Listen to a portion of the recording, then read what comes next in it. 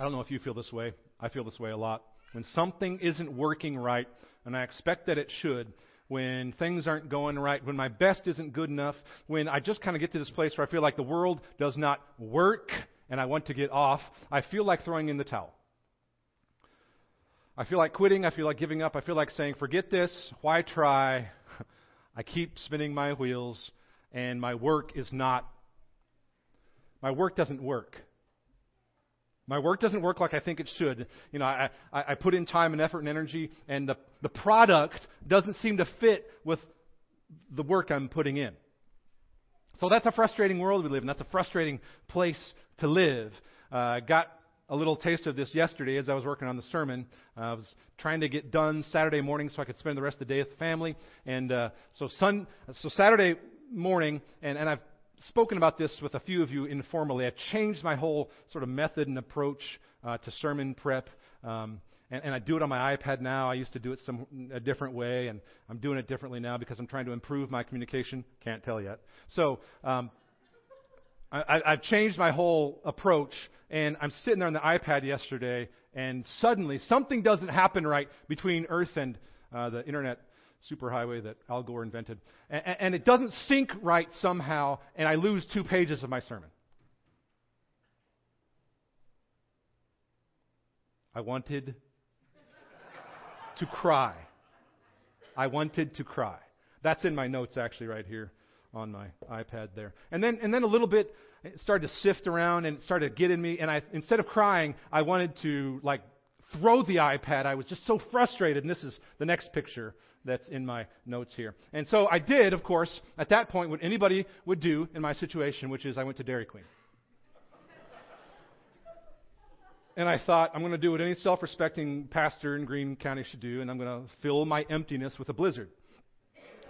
So, true story, I'm just frustrated with things not working right, and I lost 2 pages, and I'm sort of feeling defeated. So I get in the car, and moment of vulnerability. I started driving to Dairy Queen, and I think I'm going to get one of those extra large. They have 4 sizes, 21, 16, 12, and 6. Not that I'm there often. So I'm on the way, and I think I'm going to get the extra Reese's peanut butter cups, and if it's 4,000 calories, who cares? Well, I get halfway there, and I think that's not a good way to deal with my frustration, and so I think, well, I'll just get the mini. And I get to Lowe's, true story, and I turn around in Lowe's. I think, this is silly. Just go home. It'll all be fine. Don't worry about it. Well, on the way back, I think, you know what? I do need to pick up my prescription at Walgreens because I didn't do that the other day. So let me go in there and see what they have, just kind of see what they have. And so I'm going into Walgreens. True story. This is my thought process. I'm going to the card aisle, where you to go to the back to cut through to the pharmacy. And I think to myself as I'm approaching the card aisle, I know that the next aisle over is the candy. And so I go to the candy. I look at the Reese's peanut butter cups. It'd be 4,000 calories of that bag if I would buy that. So I'm not going to do that. So I get the little, package of 210 calories, normal size Reese's peanut butter cups, put it in my hand, start to go back to the pharmacy. I can pay for this back there and be gone. Well, I get out of the aisle and I think, this is silly. I'm not going to fill my emptiness with chocolate therapy, even though I really wanted to. So I took it and I actually literally put it back and for the 5th time decided not to fill my emptiness with chocolate.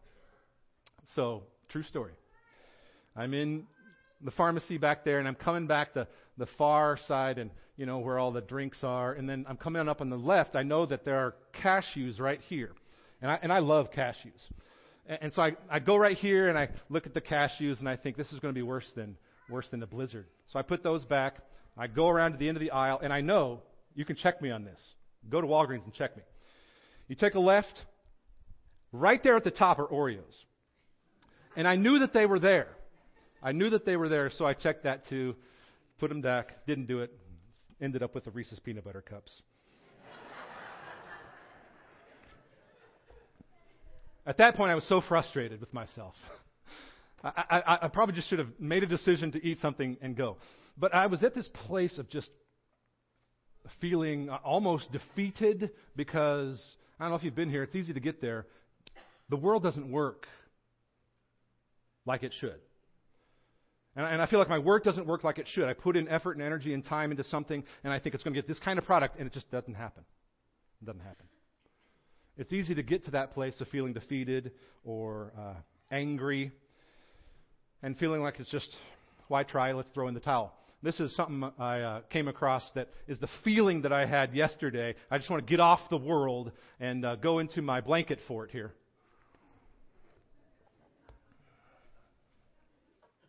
So we're going to have some ushers come and hand out some blankets. And no, we won't be doing blanket forts. But that's kind of how I felt yesterday. And it's easy to get to that place where you just want to give up. Why try? It's not going to work anyway. Well, the truth of the matter is that until Christ returns, that's the case. You're not going to get what you put in. It's not going to work as it should. There's something wrong and something broken with the world. And it shouldn't be a surprise to us. Jump to Genesis, the 3rd chapter. This shouldn't come as a surprise to us, but for some reason it is all the time. We expect differently from our work, from our efforts, from our energy. Genesis 3 tells us about what happens after the fall there. And we're going to look at the last part of verse 17c through the first part of 19 there.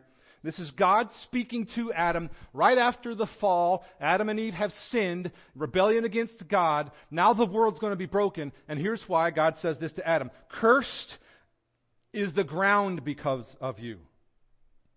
In pain, another word there for pain is frustration. In frustration you shall eat of it all the days of your life. Thorns and thistles it shall bring for you. Yesterday at the time when I lost my 2 pages, I thought to myself, daggone, thorns and thistles, man. I thought, Genesis 3, thorns and thistles. Thorns and thistles it shall bring forth for you, and you shall eat the plants of the field. I like this, verse 19. By the sweat of your face you shall eat bread till you return to the ground. It should not surprise us that we see so little return for our labor. The fact of the matter, and we learn this from Genesis, is that God created the world so that we would be farmers, gardeners, that we would cultivate a place in our life and in the world where the glory and the goodness of God was made known. That's what disciple making is. That's what being fruitful and multiplying is. It's creating a culture and an environment in your life and in the world and in your work where goodness from God can be made known. We're growing Christ-like character and godliness in people. And the primary reason that we don't see results from our work is because instead of obeying God in that, instead of obeying God telling us, this is your work, we said, no, I got this. I know what my work is. I'll do this myself, and I'm going to make work about you-know-who. So we shouldn't be surprised that work doesn't work, because when we took on work for ourselves, we broke the world. So don't be surprised. He tells us. We just read it, right? So how do we fix this? How do we fix this? Is there any point to continuing to try? Maybe you're a single mom, and you are just at the end of yourself, and you think, why even try? It's not going to work. I can't keep track of these kids and be the father for these kids at the same time, as well as provide for them. I don't know how to get a babysitter enough of the time. I'm never able to. That's frustrating. Maybe you are a student who is taking a full-time load, and you're working full-time, and you're paying full-time, even though you're on a part-time job getting part-time pay, and you feel like, why even try? I'm not going to keep my head above water in the first place. Maybe you are in a high-pressure job or have a boss that's super demanding, and doesn't matter what you do, doesn't matter how much time you put in, it's not going to satisfy the expectations for you. What do? That's frustrating. That's a frustrating place to live. And friends, this is where we live from day to day. And before we jump into Luke, remember this. I'm going to say the word work a bunch of times more in this sermon. And work is not about going off tomorrow at 9 o'clock and getting a paycheck for your job. Work is that, but it's also about anything and everything that we do that participates in what God did to make creation, about giving Him glory. Anything and everything that we do for that is work. So for you, it may not be a paycheck. It may mean raising children. It may mean caring for your grandchildren. It may mean a whole host of things for you. So make sure you don't define work so narrowly. So how can we have a right view of our work? Let's jump in to Luke 2 and see what happens here with the shepherds. The shepherds give us a great example of what's happening in our work, what's supposed to happen with our work. It comes from kind of a funny place here. You wouldn't think that this is a good passage for it, but it's a great passage for it, as we'll see. Jump in at verse 8 there in chapter 2. Verse 8, chapter 2, and we'll start there.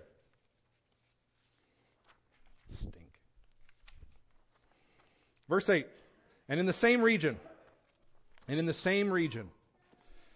there were shepherds out in the field, keeping watch over their flock by night. Press pause. We're going to spend some time here on verse 1 to sort of set up the context, and then we'll jump in at verse 9 and pick up the pace. First, we know here from the preceding context of verse 8 that they're out in the middle of nowhere, somewhere around Bethlehem in the country surrounding Jerusalem. Bethlehem was just 6 miles south of Jerusalem. The word here translated as out in the field in verse 8, there it says, and in the same region there were shepherds out in the field. That word in the Greek is podunk, meaning middle of nowhere.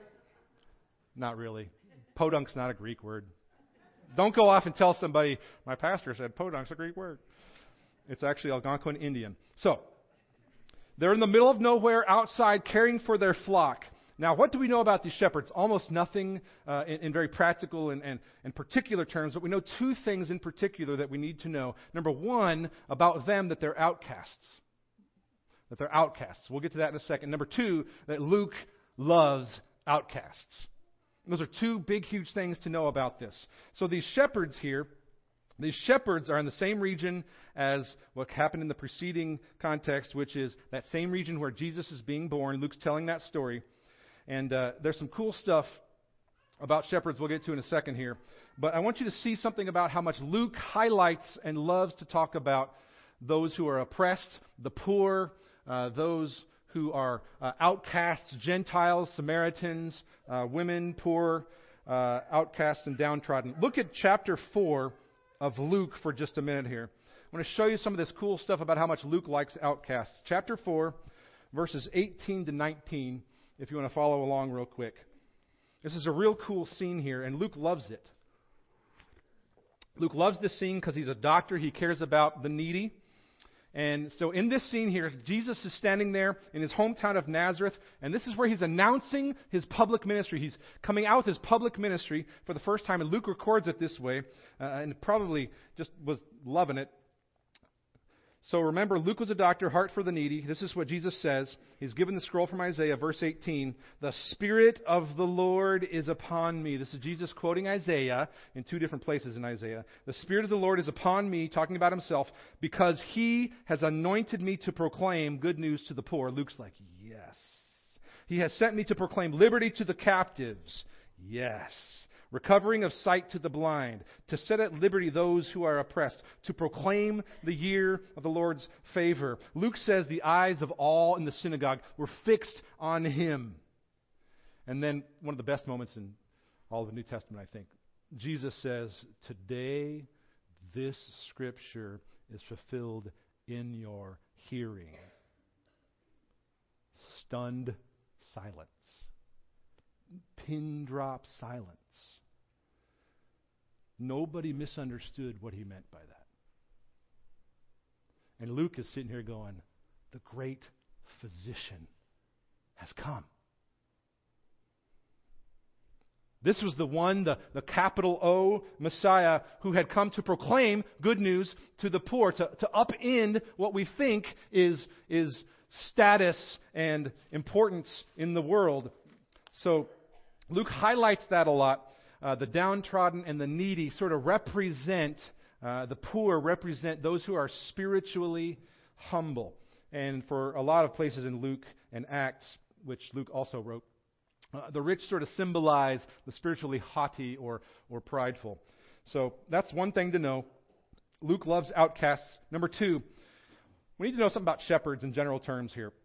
We're about to read how God announced the arrival of the Messiah to shepherds.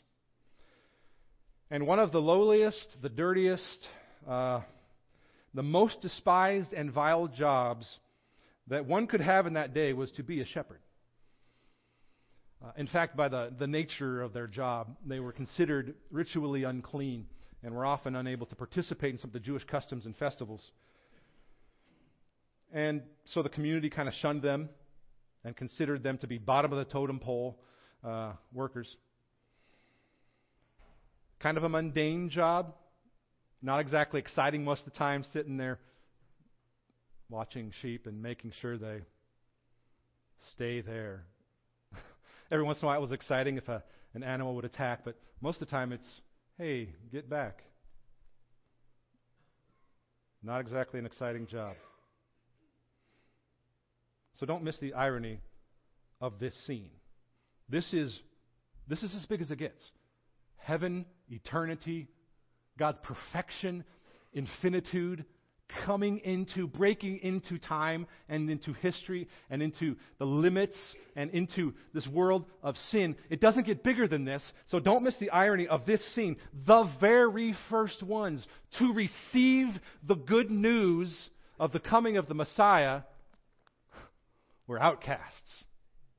Bottom of the totem pole workers. Pick it up again at verse 8 there. We're going to pick up the pace now, I promise. In the same region there were shepherds out in the field, keeping their flock by night. Verse 9. And an angel of the Lord appeared to them. Lofty angel appearing to lowly shepherds, and the glory of the Lord shone around them. Think those like blazing white lights that they shine on you in rock concerts occasionally, so that not only are you deaf, but you're also blind. We don't actually know, by the way, that it was a light, but it probably was, from what we know in other places in Scripture where it describes the glory of the Lord coming. And it uses this word shone here. So it was probably something like a blazing white light all around. And this is what it says there. Keep reading verse 9. They were filled with great fear. You and I would be too. You and I would be too. And that's a typical response when the glory of the Lord is shown in the passages of Scripture, if you want to go look them up. You and I would be filled with fear too. But this is what the angel says to them. Get this, verse 10. The angel says to them, fear not, for behold, I bring you fairly mediocre news that is kind of boring and won't matter to very many people. Of course, that's not what he said. But don't forget that. We'll come back to that later.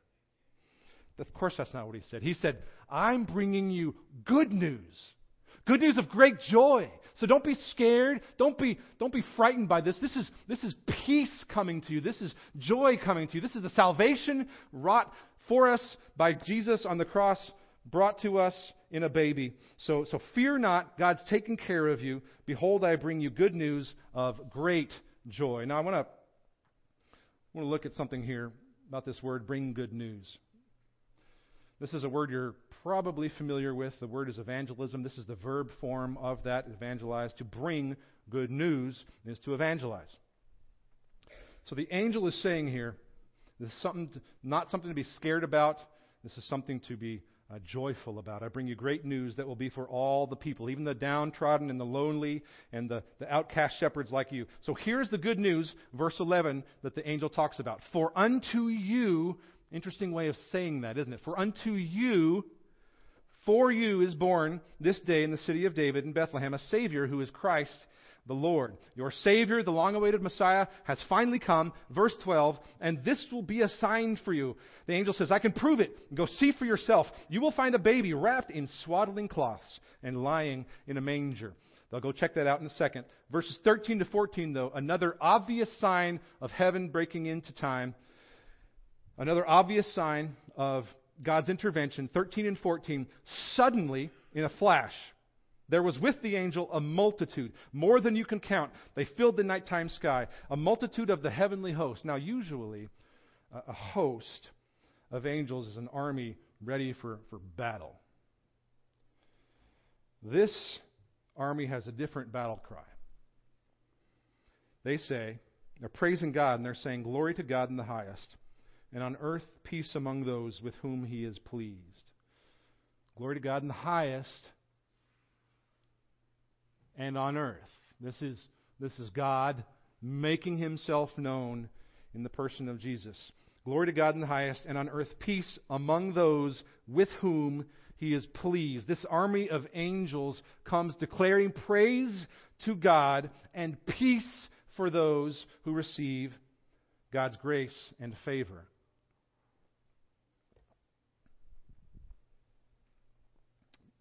Verse 15. When the angels went away from them into heaven, almost as quickly as they came suddenly, when the angels went away from them into heaven, the shepherds said to one another, I didn't see anything. Did you see anything? No, that's not what they said. When countless angels come to you and they sing a song, you respond in kind.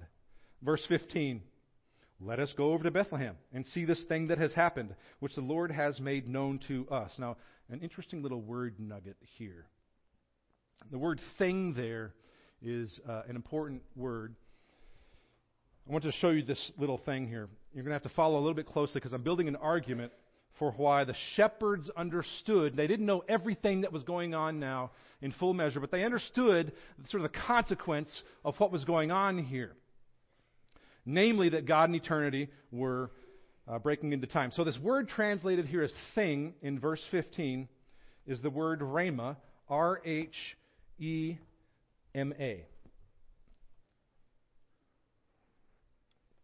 And is usually translated as word. It is usually translated as word and carries a connotation of being a word from God or a predictive prophecy. And it is a distinctly Jewish word. We call it a Hebraism. It's a distinctly Jewish word. Now, in the text here, rhema is recorded by Luke in the singular, which is a bit unusual. So translators just have left it ambiguous and they translate it thing. But this thing becomes a word, becomes a saying, becomes the content of the gospel. Luke is going to continue to develop this idea and theme here. You can see it a little bit here. We know that the shepherds understood it as a word from God because of the last phrase in 15. It says, let us see this rhema, this thing that has happened, this word that has happened, which the Lord has made known to us. If you're going to look up some other instances of that word rhema, it's in 138, it's in 2:15, 17, and 19. 3 times in our passage here, we'll see it. Luke is saying that the rhema it's the word, it's the content of the gospel spoken. It's a word about who Jesus is and what he did. So for us here, it's helpful to know that the shepherds understood this rhema, this word, this thing, as coming from God himself, and so they acted accordingly. Verse 16, they went with haste. They acted accordingly. And found Mary and Joseph and the baby lying in a manger. It says they went with haste, which isn't really a statement about the pace of how they went. I mean, it may include that. But it's not so much a statement about the pace at which they went, as much as it is a statement about their obedience. It's about their obedience. Luke isn't trying to tell us that they ran. He's telling us that they were obedient, that they were faithful. Listen, friends, God speaks to and gives responsibility to those who are obedient. So if you want your work to work, for the reason why your work should work, be obedient. So when they saw it, verse 17, when they saw the baby Jesus, it there refers to Jesus. When they saw the baby Jesus, they made known the rhema, the saying that had been told them concerning this child. One cool translation says it this way. When they had seen him, they spread the word concerning what had been told them about this child. These shepherds, these mundane, lowest on the totem pole shepherds, were the first evangelists.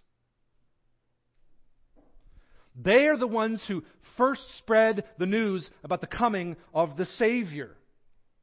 Verse 18, and all who heard it meaning the rhema, the word, the content of the gospel that they spoke, all who heard it wondered. They were amazed. They wondered at what the shepherds told them. So don't miss this. Here are these lowly, outcast shepherds now acting as messengers for the greatest message ever. Listen, think about this. Lowly, unimportant, outcast shepherds. I sit and I watch sheep, shepherds. Now are responsible to be stewards of the message of the coming of the Messiah.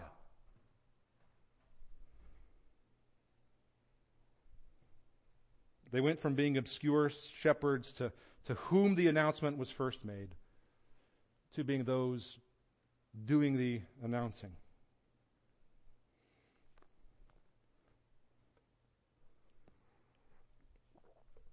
There's a saying that most of us have probably heard.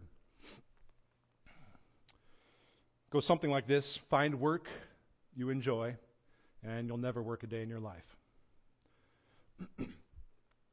Find work you enjoy, and you'll never work a day in your life. I think that's rubbish. Yeah, I think it's rubbish. I don't know about you, but I know every single time I've looked for my work, I've messed it up.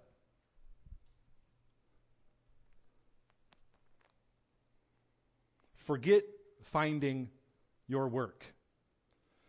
You will mess up your life's goal every single time. Which is to say that God has given us the work. What the shepherds are doing here is the work.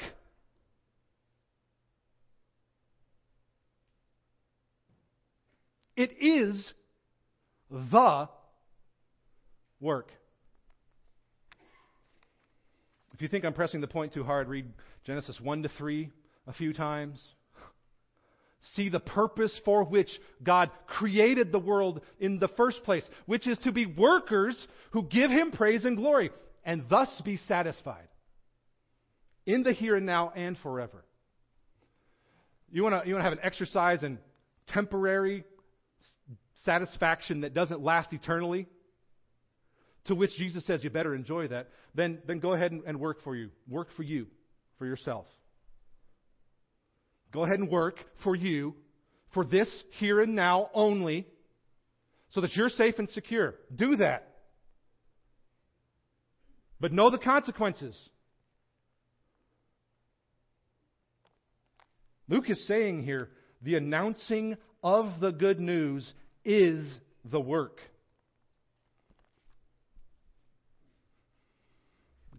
Colossians 3:23 and 4 is a great couple of verses I'm going to put on screen that helps us here. God has given us the work. Whatever you do, work heartily, meaning with your whole heart. As for the Lord, who's the boss here? Who's the boss here? As for the Lord and not for men. You can just go ahead and put not for you, not for yourself, not for your purposes, not for your goals. Trash all that on the rubbish heap. This is as for the Lord, who is the boss, and not for men. Verse 24, knowing that from the Lord you will receive the inheritance as your reward. You are serving the Lord Christ. Who's the boss here? God has given us the work, and the work is announcing the good news. It's going to be a painful lesson for some of you because you don't believe me. It's going to be a painful lesson for some of you because you don't believe me. And I promise you, you're going to look back in decades and go, Scott, Luke, they were right. The only possible way that you can be satisfied this side of heaven is to have a life that is about the work of making known the goodness and the glory of God. Then you will be satisfied.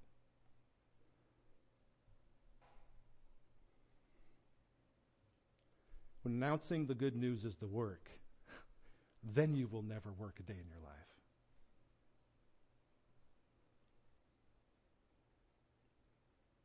Now, at this point in the story, we might expect Luke to recognize these faithful shepherds, give them a plaque or name something after them. But he ends our passage as quietly as he begins it with a loud bang.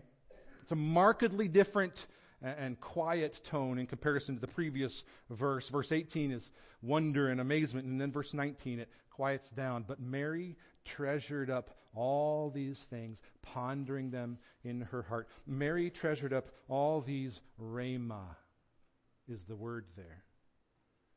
Pondering them in her heart. And verse 20, the shepherds returned. They went back to work. But they were changed. They were different. They were not working for here and now only. They were working for the here and now kingdom of God where He is the boss. They were changed men. It said, verse 20, the shepherds returned, glorifying and praising God for all they had heard and seen, as it had been told them.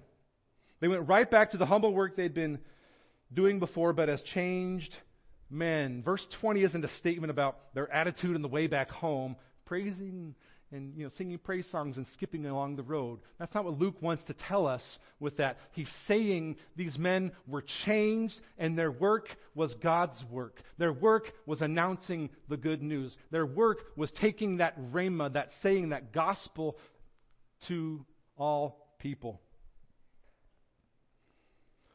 It was their new disposition, their new work.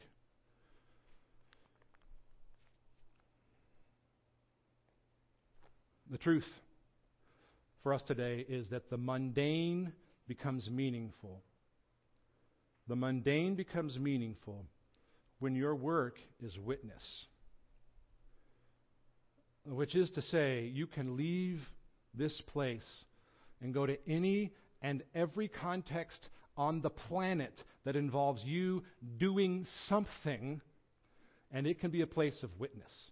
It can be a place where the goodness and the glory of God being made known happens through you. That is good work. And don't buy into this ridiculous, this false dichotomy that people like me who are paid to do this are overstating the case. I can't state it forcefully enough. If your life is not work as witness, you will run into frustration after frustration after frustration after frustration because you're working for you. You're measuring as to whether or not you get your return.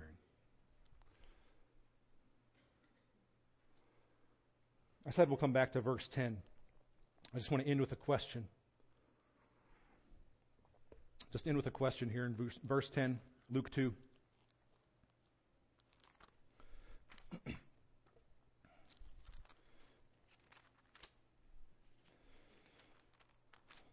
Goodness sakes. Verse 10. The angel said to them, "Fear not, for behold, I bring you good news of great joy." In the middle of the sermon I said, sort of kidding, "Fear not, I bring you mundane, mediocre news. It's kind of boring and probably is not going to be that important for very many people." If what we've read is true, if you believe what we've read and talked about today, then those around you in your life will be able to translate verse 10, good news of great joy. If your work is witness, if your work is announcing the good news, then it will be good news of great joy. What will those around you say about you and your work? Let's pray, friends.